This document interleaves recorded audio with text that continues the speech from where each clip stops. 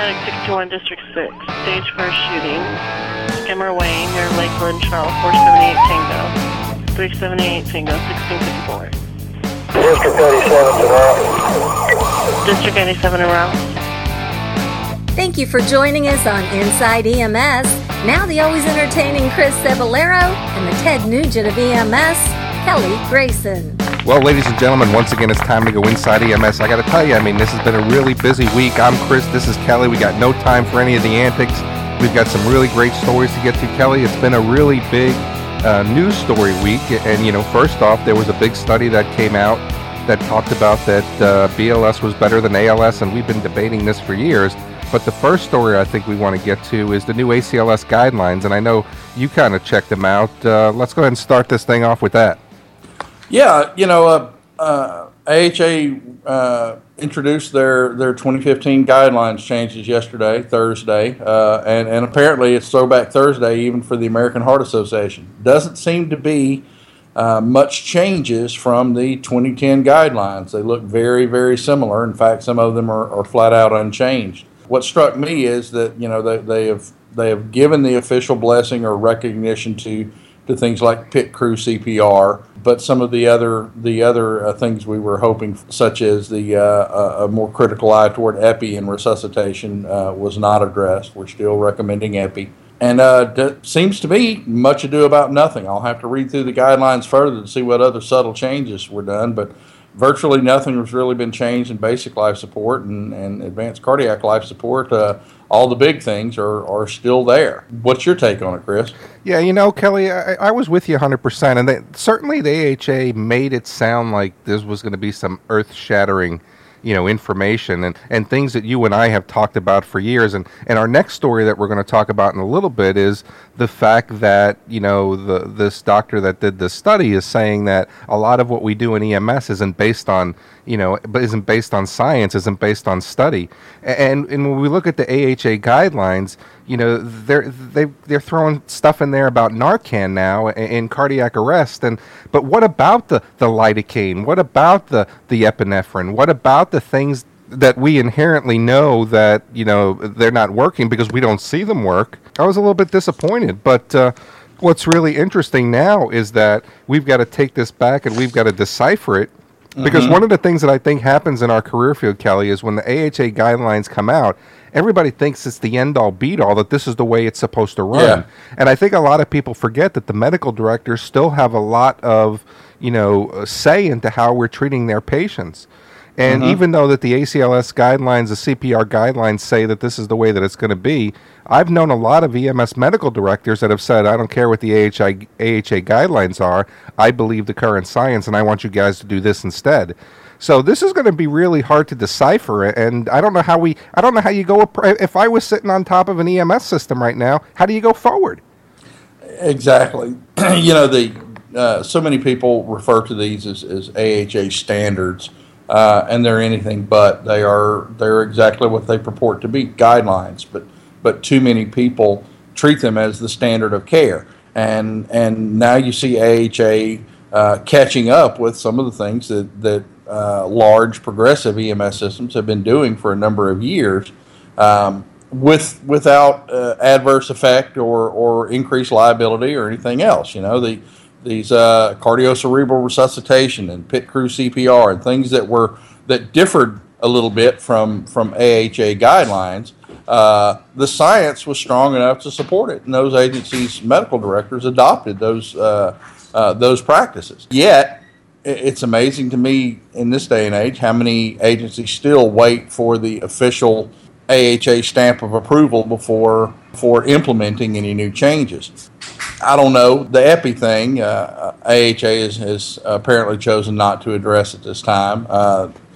But that study is just recently ongoing in the UK and may not have had the opportunity to percolate through the establishment yet. So we may see, if the results are dramatic, that epi is not beneficial in cardiac arrest. There still stands a chance that we may see a revised recommendation on epi and cardiac arrest at some point between. AHA has done that in the past when evidence is compelling enough they'll issue a guidelines change in between major revisions. So remains to be seen what will happen, but the story seems to be that AHA is still AHA, slow to adapt and lagging behind current research.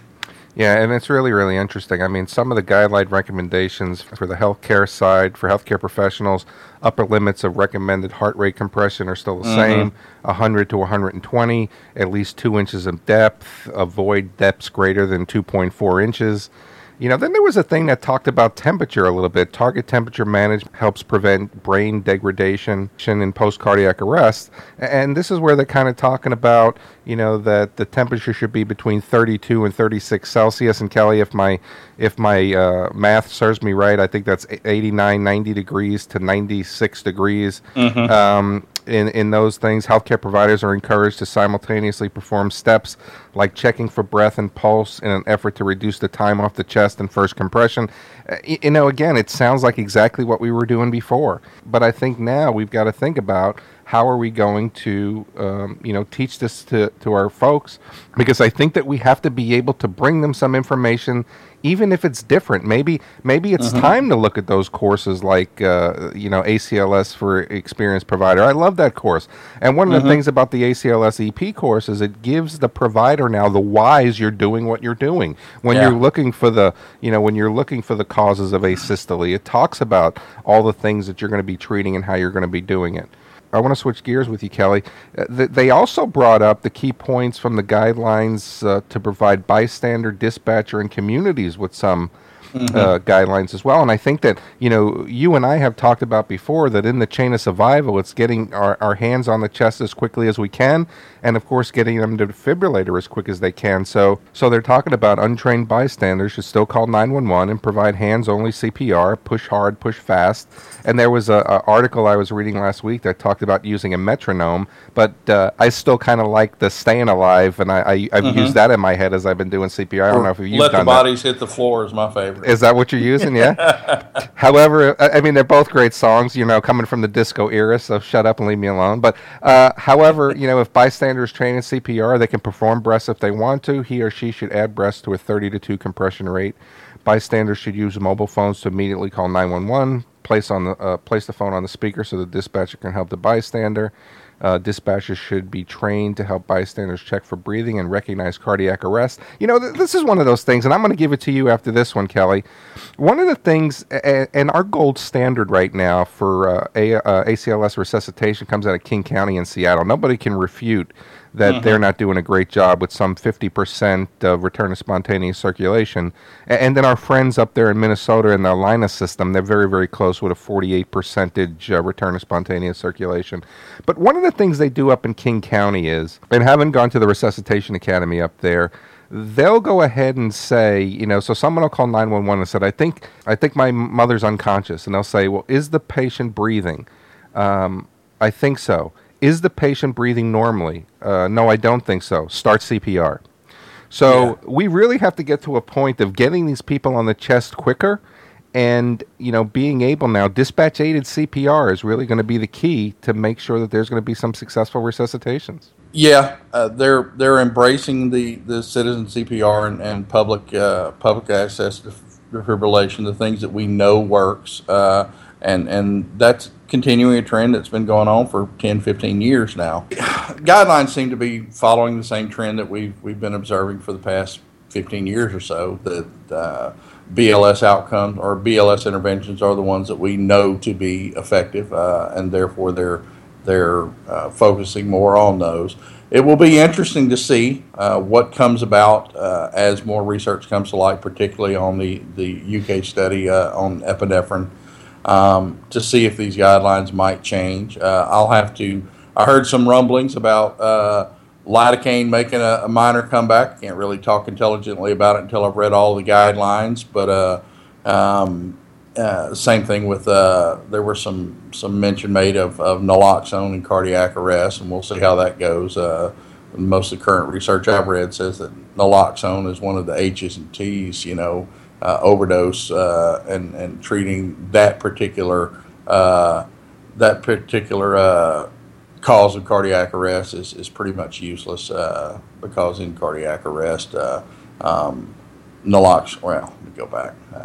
There was some mention made I saw of naloxone. I'll have to read a little further in cardiac arrest. What that actually says, will maybe a topic for a later podcast, but we'll see what it says.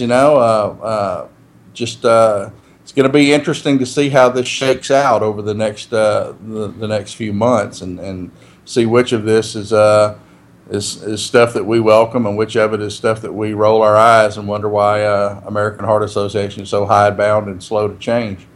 It's one of those things, man. I mean, again, where's the research? Where's the study? Where's the proof that all this stuff works? And Kelly, this is going to take us into our next story. This week, October 14th, a study came out that says BLS patients have higher rate of survival than ALS ones. Calm down. You okay? You okay? Oh, dear heavens. The research found that patient populations studied were more likely to survive if transported in a BLS ambulance rather than an ALS ambulance. And I just want to talk a little bit about this study, and then I want to talk about how I think flawed it is. Mm-hmm. Because, we've talked about, you and I have debated this before as well, but so basically what this researcher is saying, and this is a researcher who deals with ALS and BLS research, patients suffering cardiac arrest, stroke, other life-saving emergencies have a better chance of survival if they're transported to the hospital by a BLS ambulance rather than an ALS ambulance. And some of the things that they're talking about here in this study is that, an ALS ambulance will take on average 24 minutes to get to the hospital because they're doing all these evasive measures and they're intubating and they're giving medications and they're starting IVs. And, that BLS ambulances get to the hospital, at least 50% faster. But I think that there's some fundamental challenges with that. Even though it's taking us longer to get to the hospital, we may not be transporting these cardiac arrests off the scene anymore.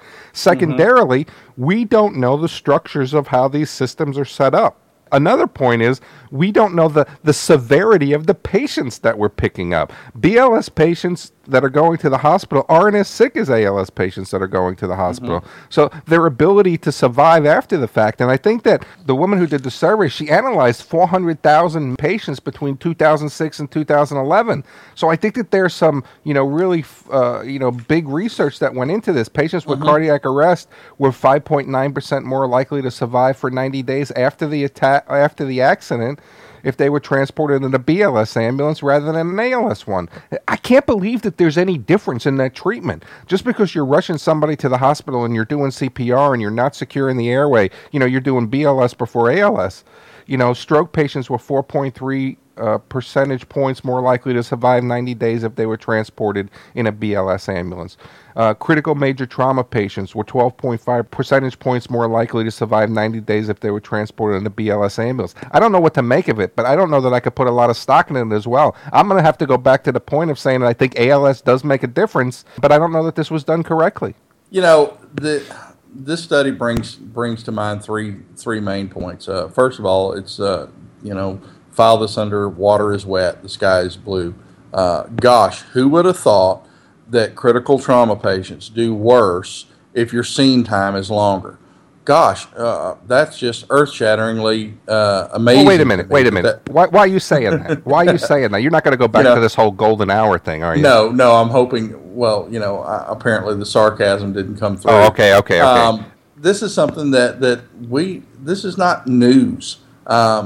We've known that at least for transport, or that at least for critical trauma, rapid transport, short scene times, arrival at the appropriate receiving facility is the key to survival. The infamous LA taxicab study, they call it. I can't remember the name of the principal researchers. Some years back that concluded that shooting and trauma victims did better if they were dropped off by taxicab in Los Angeles area hospitals than they did by ambulance.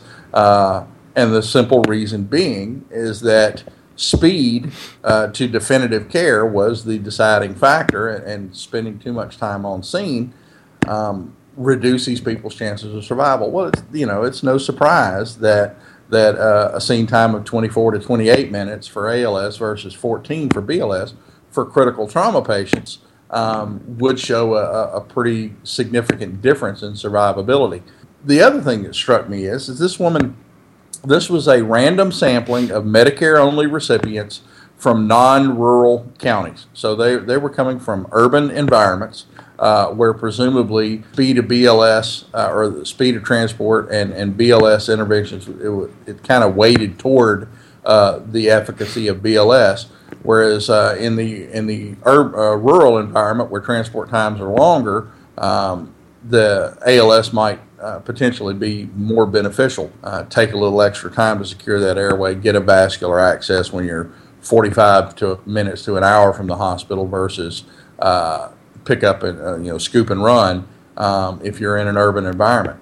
She's postulating that. She's saying that, hey, these scene times potentially were longer because they're doing all these ALS interventions, but her study wasn't weighted to actually look at the efficacy of those interventions. There's some inference there that intubation, quality of intubation attempts is somewhat lacking. That's something we've known for quite some time in EMS. No hard data that says, well, IV access and drugs and intubation and all of this sort of thing is contribute to worse outcomes. She was looking at ambulances that were dispatched ALS versus dispatched BLS and what their outcomes were. I just, apparently the injury severity scores were fairly well matched for the trauma patients between the two groups, which brings to mind that's not news.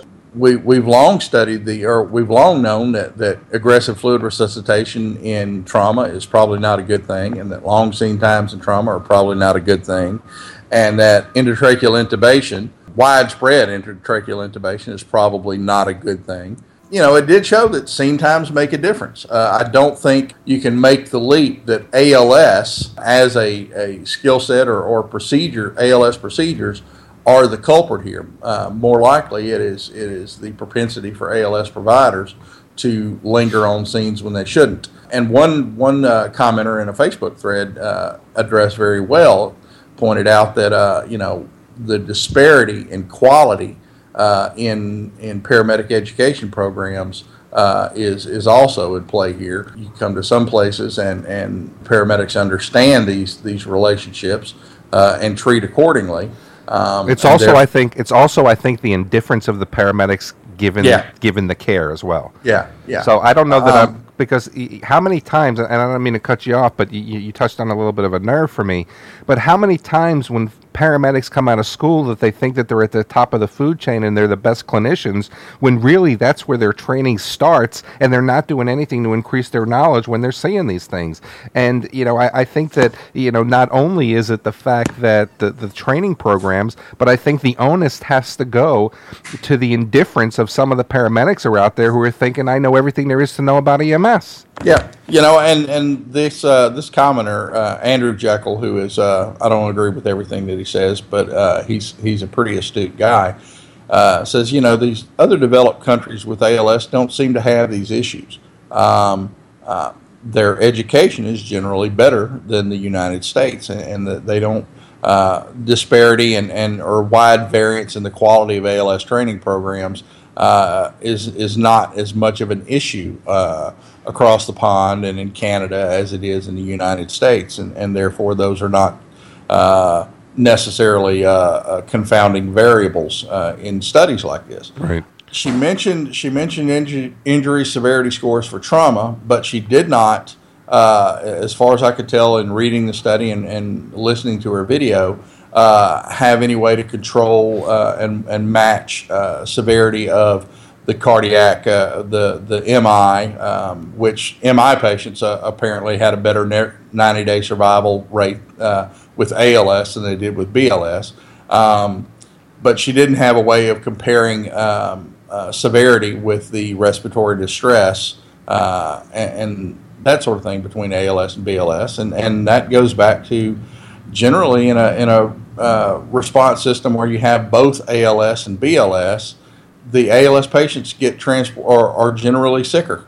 Paramedics are transporting them because they are sicker. Otherwise, they would have turned them to BLS units. Right. Now she was, she tried to control for that particular variable looking at the places that had BLS only and seeing how they were dispatched. But there's numerous methodological flaws and holes in the study, Right. but I don't think we can discount it entirely. And Brian Bledsoe pointed this out very well.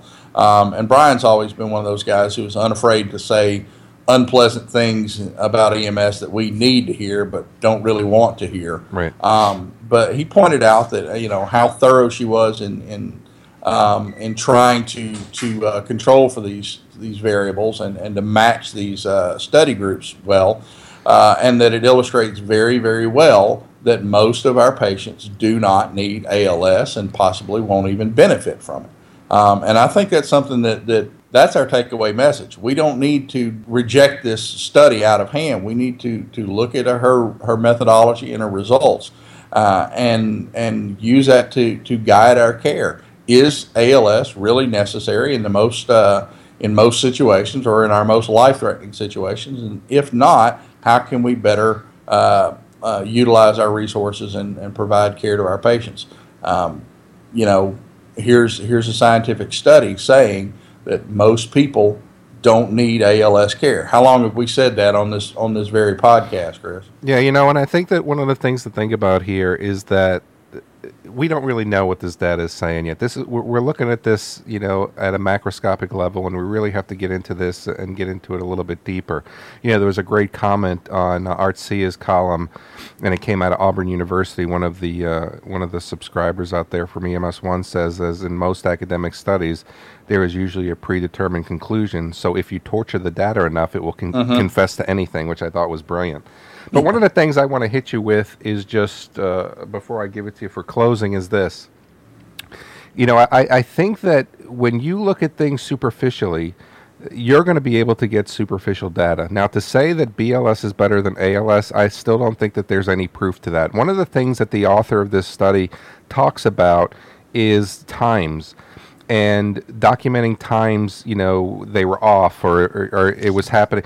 We know how we document. We do not document correctly. If we're pushing epi, if we're giving a shock, if we're doing CPR, if we're intubating, we're doing that all at 8:38 in the morning. We're not keeping good track of our documentation. Here's a woman that looked at 400,000 Medicare patients and looked at documentation of those patients. What does she have to go on?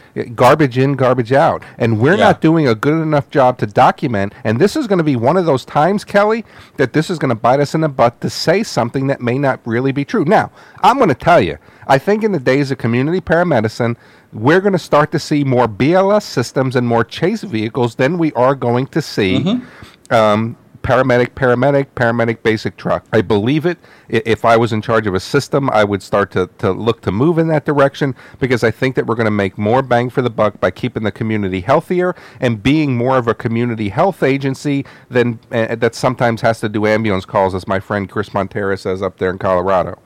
But I think that one of the things that we've got to think about now is, are we delivering the highest quality of patient care? We've got nobody who's in charge of our EMS career field who's saying that you're doing it wrong. Every state has the right to do it any way they want, and I think now those challenges are giving us some poor data. But that's just my feeling, and I think we got two clinical issues here, Kelly, that we got to keep a watch on.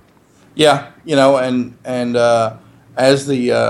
I think this illustrates very well the need to claim ownership of our profession. You mentioned that the researcher from Auburn said that everyone comes into research with a predetermined conclusion. If you torture your data enough, it'll confess to anything. If that is the case, and I believe it to be so in most cases, we've had it's not a blanket rule, but if you want research that supports the efficacy of EMS in general or ALS specifically, I think it's important that EMS researchers be doing this. We can determine the course of our profession, or we can let people who do not understand what EMS is all about do studies like this and be at the mercy of the data that she's gathered. And keep in mind, this is a retrospective observational study. It was not a randomized controlled trial, and she acknowledged that doing such a trial is going to be problematic in the United States. How do you do a prospective randomized controlled trial of ALS versus BLS, when those modes of delivering care are so entrenched that they're, ALS is considered a standard.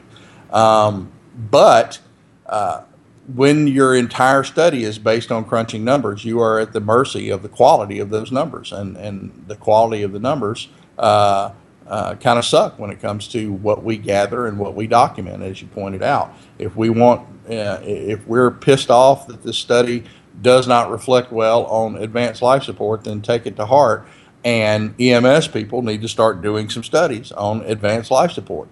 And perhaps with understanding what the issues are a little more intimately than a non-EMS person, and weighting our studies appropriately, we might wind up with different results. So where this takes us remains to be seen. I don't think one study is going to affect the provision of EMS care in this country, but this is something certainly we should pay attention to, and if nothing else, spur us to start doing our own research, EMS research by EMS people. And that's the way we take ownership and provide the stewardship and the guidance for our profession to grow. But we'd like to hear what you think. Let us know your thoughts, comments, concerns, suggestions. Email us at theshow@ems1.com. Don't forget to rate us on iTunes. And for myself and co-host Chris Cebollero, we're out of here. Thank you guys for tuning in to Inside EMS, and we'll catch you next week.